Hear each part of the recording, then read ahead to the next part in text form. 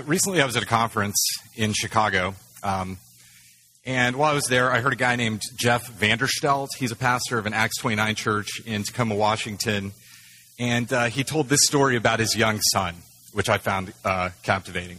He said before bedtime, the two of them were kneeling down to pray, just as they do every night. But on this particular occasion, the son, for one reason or another, I can't remember exactly what it was, said, "Hey, Dad, I don't want to pray tonight." And what Vanderstelt did still amazes me. How he responded really kind of stuck with me. This is what he didn't do. He didn't command his son to pray. He didn't give him a guilt trip about not wanting to pray. He didn't launch into some sort of defensive prayer, which are all strategies I've tried, by the way. This is the right thing to do. Here's what he said. He said, "Son, I'm teaching you to pray because one day when you're a dad, you're going to have to teach your son how to pray." And then what his son said, kind of waited a minute, and then the son said, "Hey, Dad, let's get to praying. It must be really important. What I need to do is get as much practice as I possibly can." Okay? And see, what he was doing is he was restoring to his son a sense of purpose amid that sort of purposeless routine that the son was facing. He actually maintains a relationship with the son by giving him a job to do, which is brilliant, sheer brilliance. Here's the deal. I think even as adults, you can grow tired of doing a task. You can grow tired of following Jesus for a whole number of reasons. And it may be because you're lost in that sort of day-to-day routine. So much repetition, you ask yourself, why am I even doing this? Why do I continue coming to these services? Why do I continue these prayers? Why am I reading this Bible? Or maybe it's because for other reasons. Maybe circumstances haven't turned out the way that you planned. Maybe you didn't get that satisfying job that you wanted. Or maybe you thought you'd be married by now. Or for another reason, maybe you have made so many mistakes that you think you can't possibly get anything right this time. You can't possibly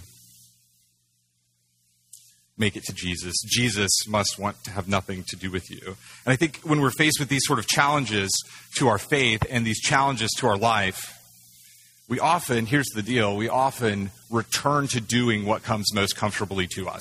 We return to doing what's most natural. We return to doing what is what is the easiest, essentially, what we feel most comfortable with. And in John 21, the passage that Sarah just read, the disciples, they continue to face all sorts of uncertainty. They're continuing to face all sorts of fears, all sorts of discouragement, all sorts of guilt, even after the resurrection. And they respond by defaulting to what comes to most naturally to them. They go home and they return to fishing, back to their old professions, back to what they were doing before they followed Jesus. But here's the deal. Jesus doesn't leave them alone. Jesus appears to them again, once more. And this time, it's not only to remind them of who he is and what he has done, it's also to invite them to participate with him in the job that he's doing. He calls his followers essentially to share in his mission. Because Jesus calls you, the risen Jesus calls you. He's calling you to love others. He's calling you to shepherd others, and we're going to work out what some of that means. Follow him.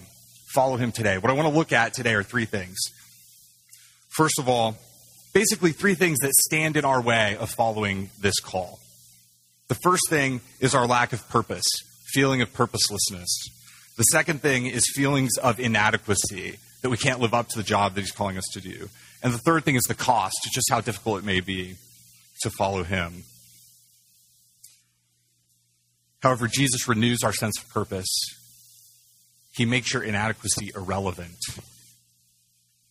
And he promises future glory in the face of suffering. Okay, so let's look at those three things. First of all, follow Jesus despite purposelessness or apparent purposelessness. Take a look back at the passage. Look at verses 1 through 3. The disciples appear purposeless. Okay, that's part of the point.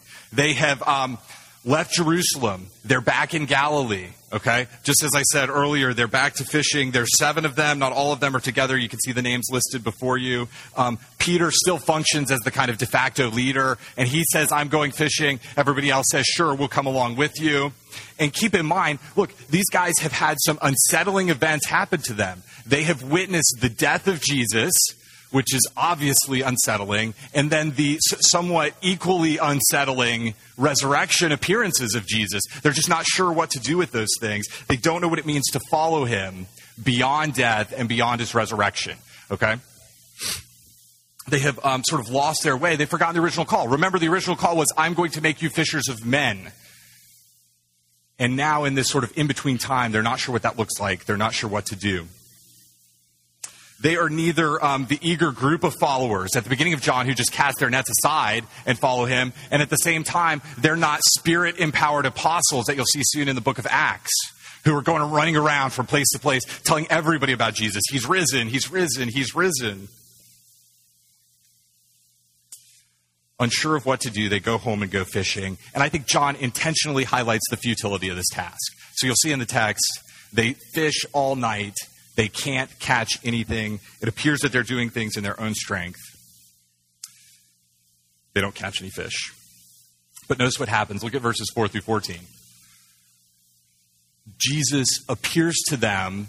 He approaches them and he serves them. And this is one of really kind of the most curious passages to me. It's beautiful and it's also curious. This whole situation where Jesus cooks them breakfast. As he appears and approaches to them, he is going to restore to them a sense of expectancy, restore to them a sense of purpose. Let's take a look at the story. I love the historical details that are present. I love the sort of kind of tidbits that John throws in. They've been out all night, but they haven't caught anything. And dawn breaks and they notice a man on shore. They probably can't tell who he is because he's so far away and the light is just starting to dawn. They're fishing. Now, I haven't done any study of ancient Near Eastern fishing, which maybe I should have before as preparing for this text, but I have been fishing. and to me, and I remember getting up at the early dawn with my father to go fishing as I was younger, and to me, this reads like a story of people going to fish. So I don't know if you have much experience or not, but take a look at what happens and kind of put yourself in their place there. The guy on the shore asks the annoying and obvious question. I apologize for just calling Jesus annoying. He says, and if you've ever been fishing, you've heard this question. Hey guys, have you caught anything? No, no, we've been out here all night. We haven't caught anything. And then he responds with the equally annoying for anyone who's ever been fishing. Hey, why don't you try the other side of the boat? And that's what observers do. Casual observers watching people fish, ask them, hey, did you catch anything yet? Hey, try over there. I think that's where the fish will be. And it's like only when they catch so many fish do they recognize Jesus. What's miraculous is how the miraculous and the supernatural sort of breaks into the utterly normal night. And I imagine this as if I'm like watching a movie, you know. Suddenly they do it. Okay, sure, we'll try it. They throw it over, they throw their nets over, and suddenly the nets are full. And I just see like every head, you know, whew, Jesus, it's Jesus. And Peter is so excited to get out there. He's so startled. He kind of almost falls into the water. He trips up. He's gathering his clothes and everything. And they just it literally says he throws himself into the water trying to get there, recognizing that it's him. The other disciples, though, are like good fishermen. They don't want to lose the fish. They stick in the boat. We're going to ride the boat to shore. We'll be fine. Peter, you go ahead. And here's what Jesus does that's amazing. Here's what's really amazing about the miracle to me, is that he not only appears to them, but he serves them. And this if you were here last week, keep that story of Thomas in mind. There's lots of similarities here, okay? He appears to the disciples and he serves them. See, this is the Lord who, remember, he entered into Thomas's doubt to confront his doubt after the resurrection. And here, what the Lord does, in the same way, he's the one who served his disciples in his life, the one who served his disciples on the cross, serves them, cooks them breakfast, and eats it with them. You see, I guess it's helpful to think of the ways what he could have done. He could have revealed himself in some kind of powerful glory. He could have crushed them for their ignorance or lack of understanding. But instead, he just wants to sit down and have a meal with them. He wants to be with them. He wants to be present with them and reassure them with his presence. I'm here as I always was, but not as I always was. Okay, something's changed. Things have changed. The resurrection has happened. But I'm here with you guys, is what he's telling them. You see, the risen Jesus who appeared to those disciples, who served them, who loved them, he's calling you today. He's calling you to follow him. And if you feel like you're going through life without purpose, or you feel like you've lost some sense of ultimate purpose, look no farther than Jesus. See, what Jesus does is he's constantly pulling people out of their limited, sort of self-absorbed little worlds.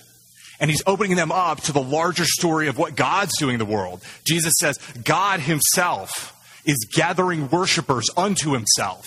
And God has sent Jesus as his son to gather these worshipers in. And Jesus, yes, he has kingly authority to crush Satan on the cross. He has kingly authority to defeat sin on the cross. He has kingly authority to defeat death in the resurrection. And here he is, welcoming sinners to himself. Here he is, restoring broken lives. Here he is. The resurrection is empowering mission. Jesus is present with his followers. The kingdom has come right here in this passage. And so we need to be prepared to listen to his voice, to be surprised by the fact that he is taking us with him on this job that he said to do. See, where this story falls is right in between John 20, where Jesus says, as the Father sent me, I'm going to send you. As the Father sent me, I'm going to send you. And then a little later, when he talks to Peter, you'll see him say, feed my sheep, feed my lambs, tend my sheep. There's a call, there's a preparation to the mission, a call to love others as Jesus did. That means we have to be looking outward instead of inward. We have to go instead of drawing people to ourselves. We have to see the larger purpose of what God's doing as this missionary God in the world. Let me give you a couple of illustrations of this, okay? An illustration of loving by going versus doing what comes easiest. When I was teaching at Millbrook High School, we had a number of different principals who would kind of roll in and out.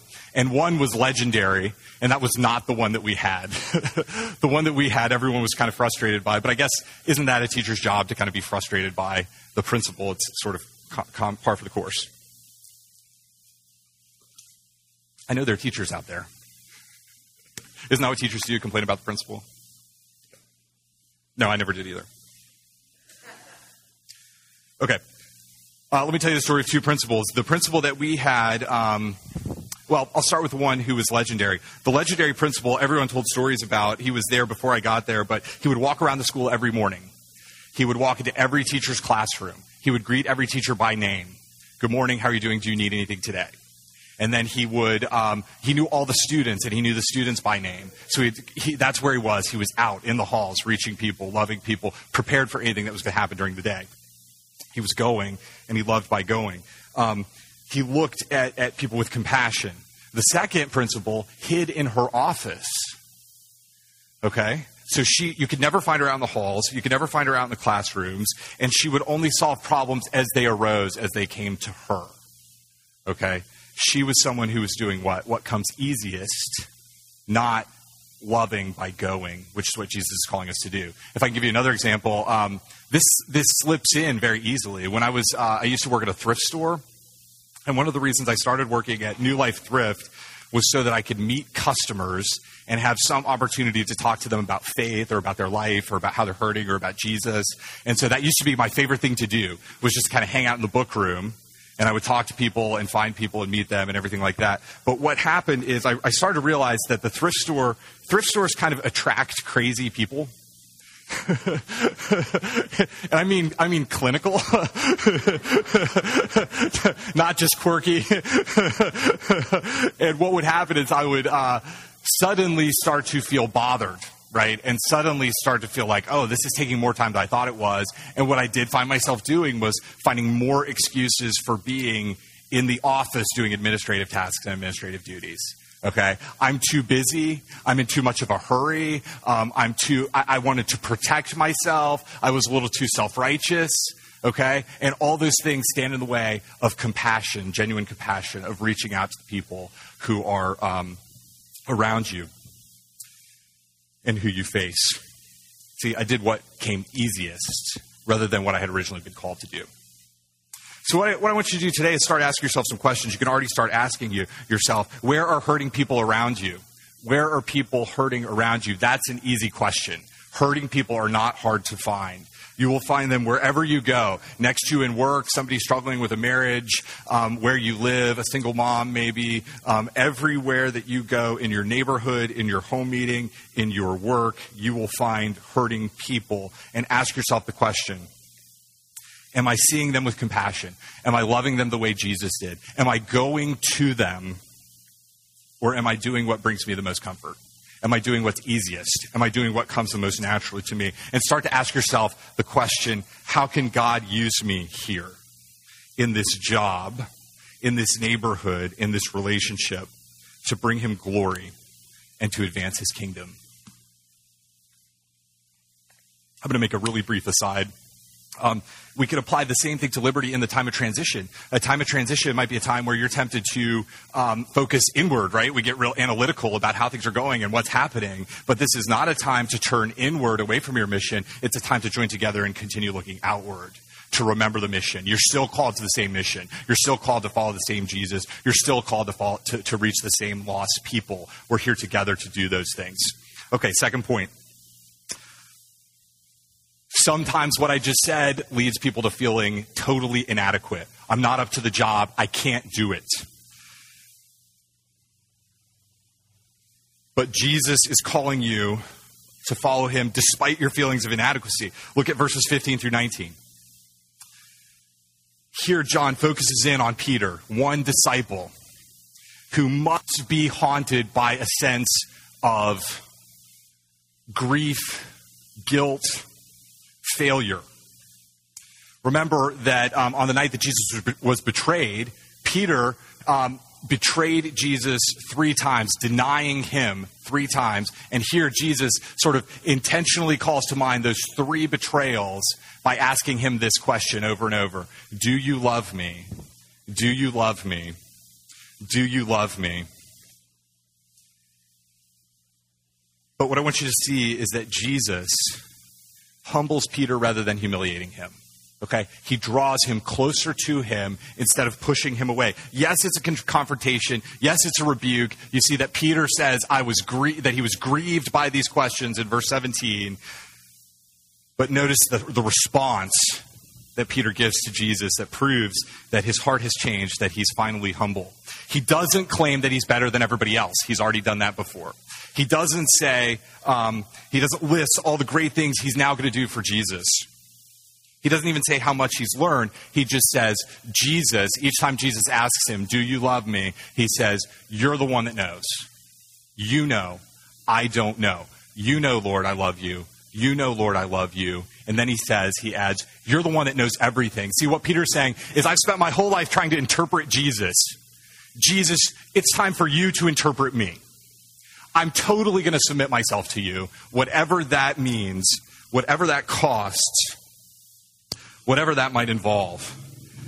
And see, following the risen Jesus involves just that type of heart change, just that type of shift. That's a huge part of the gospel message. I was at a home meeting this week, and it was Jay Barbieri who was reminding the group that we so often respond to God as orphans rather than as sons. We so often sort of beat ourselves up and think, look, Lord, I've fallen too far. I've sinned too much. I'm going to have to do better again next time. I know you're displeased with me, but God has sent his son into the world so that you can be adopted as sons, not as orphans. He frees you from fear. He frees you from guilt. Jesus took condemnation upon himself to free you from all the sin and shame. And he approaches you after the resurrection. And in your inadequacy, he gives you his perfect adequacy. See, Jesus is the only one that's adequate. And that's going to have this can have a tremendous bearing on your purpose and on the church's mission. He's accepted you despite your inadequacy. He's calling you despite your inadequacy. My favorite illustration of this is actually John the Baptist. So you remember when Jesus comes to John the Baptist, and Jesus says, I want you to baptize me. John's like, no way. I want to be baptized by you. I can't do it, Lord. What's he saying? I'm not worthy. I'm inadequate. I can't do it. And what does Jesus say? Jesus says, this is a paraphrase. Jesus says, I know you're not worthy. I know you're not adequate. I never asked you to be adequate. I asked you to do it, to fulfill all righteousness. If you were adequate, if you were worthy, you would be the Lord of the universe. I'm the Lord of the universe. I have come to you. I have come to repair you, to meet you where you are. And you see, it's only false humility. It's false humility that we use to justify our sense of purposelessness and our own inadequacies. So Jesus says, Dwayne, I want you to become interim pastor at Liberty Church. What's my first response? Lord, I'm not adequate, right? Lord, I am not adequate to the job. And he says, yeah, I know. I didn't call you to be adequate. Preach the gospel. Who's adequate to that task? Shepherd my people. Who's adequate to that task? Advance my kingdom. Who's adequate to that task? You know what Jesus says? My grace is sufficient for you. My grace is sufficient for you. If you are feeling inadequate in whatever it is that Jesus is calling you to do, remember, his grace is sufficient for you.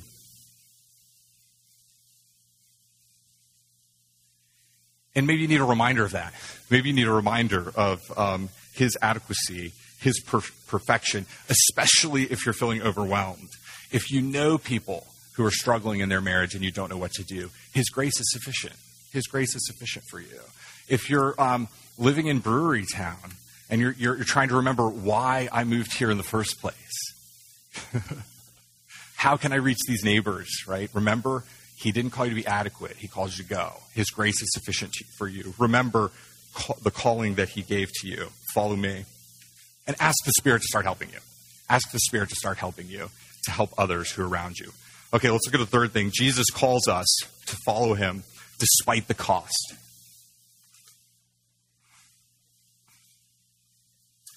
Here's what he tells Peter.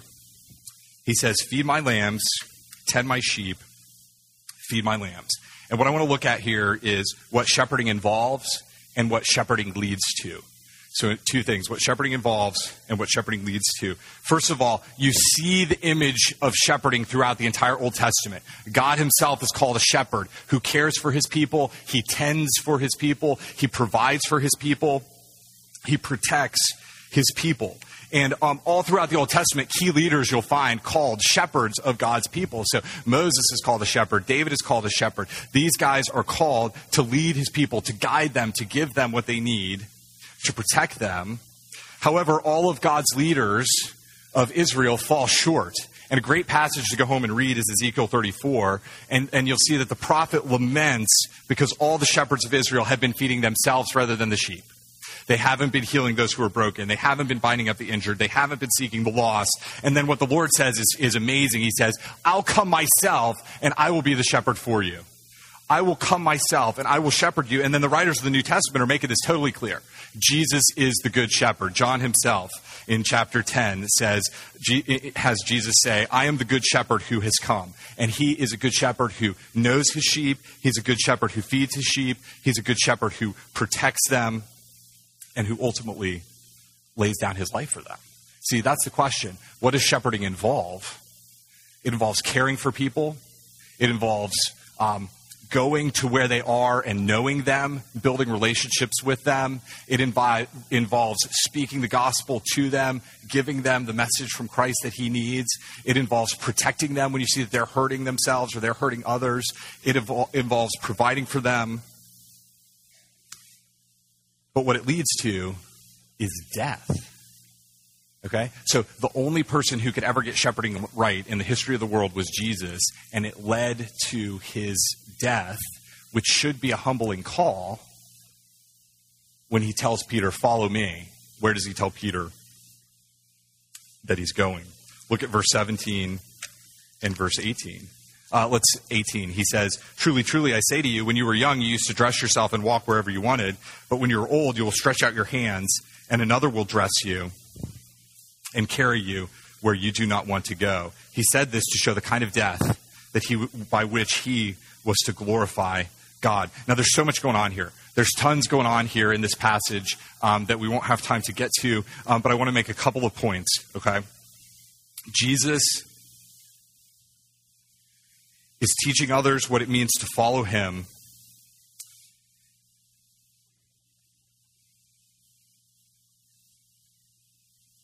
And he's also teaching us what we should look for in leaders of the church. See, both Paul and both Peter later in their epistles say, if you want to see a leader, leaders are ones who should shepherd well. Leaders are ones who should do these tasks of providing for the people. They're ones who should be feeding the people. They're ones who should be leading by example in faith and repentance and protecting the people. And so this is sort of as an aside, as you're thinking about, nominating elders.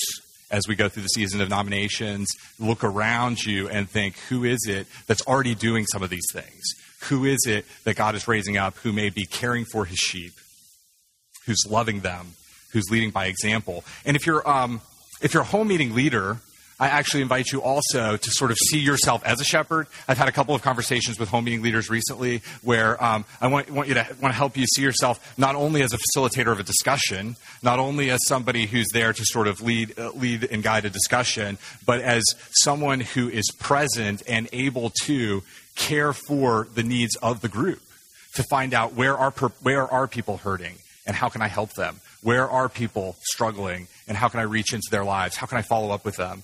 And in some ways, you sort of function as the first line of pastoral defense for the church.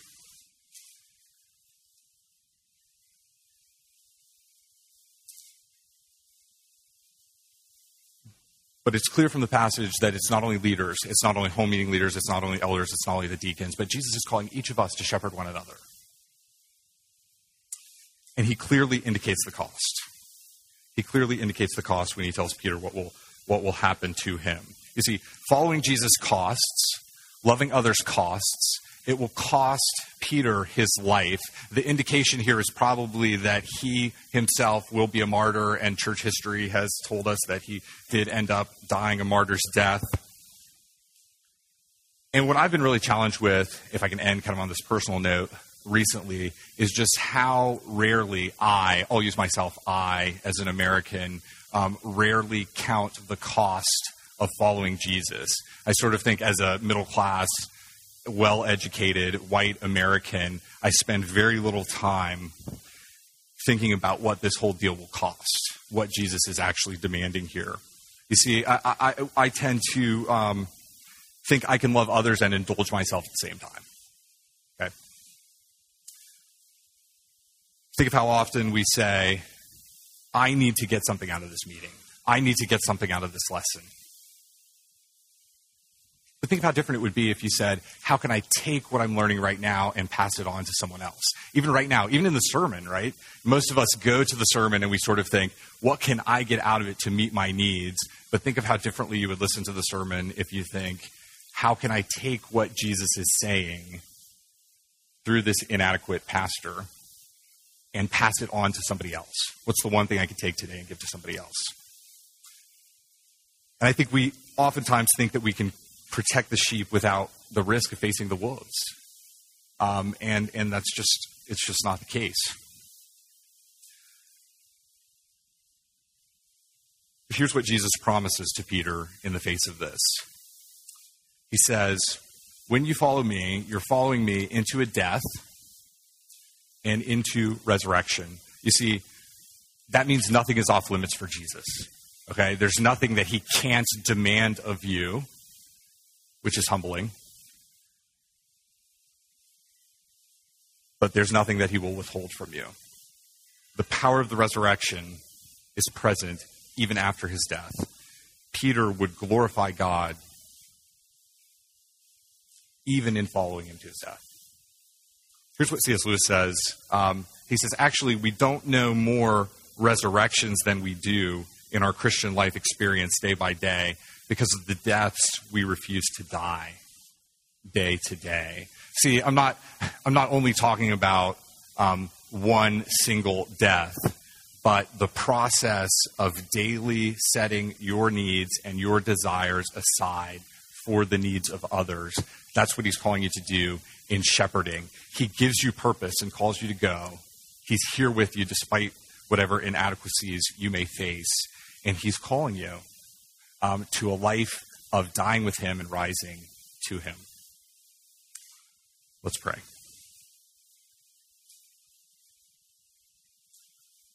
Jesus, we are humbled by all that you have done. And we confess that we are not worthy to the task.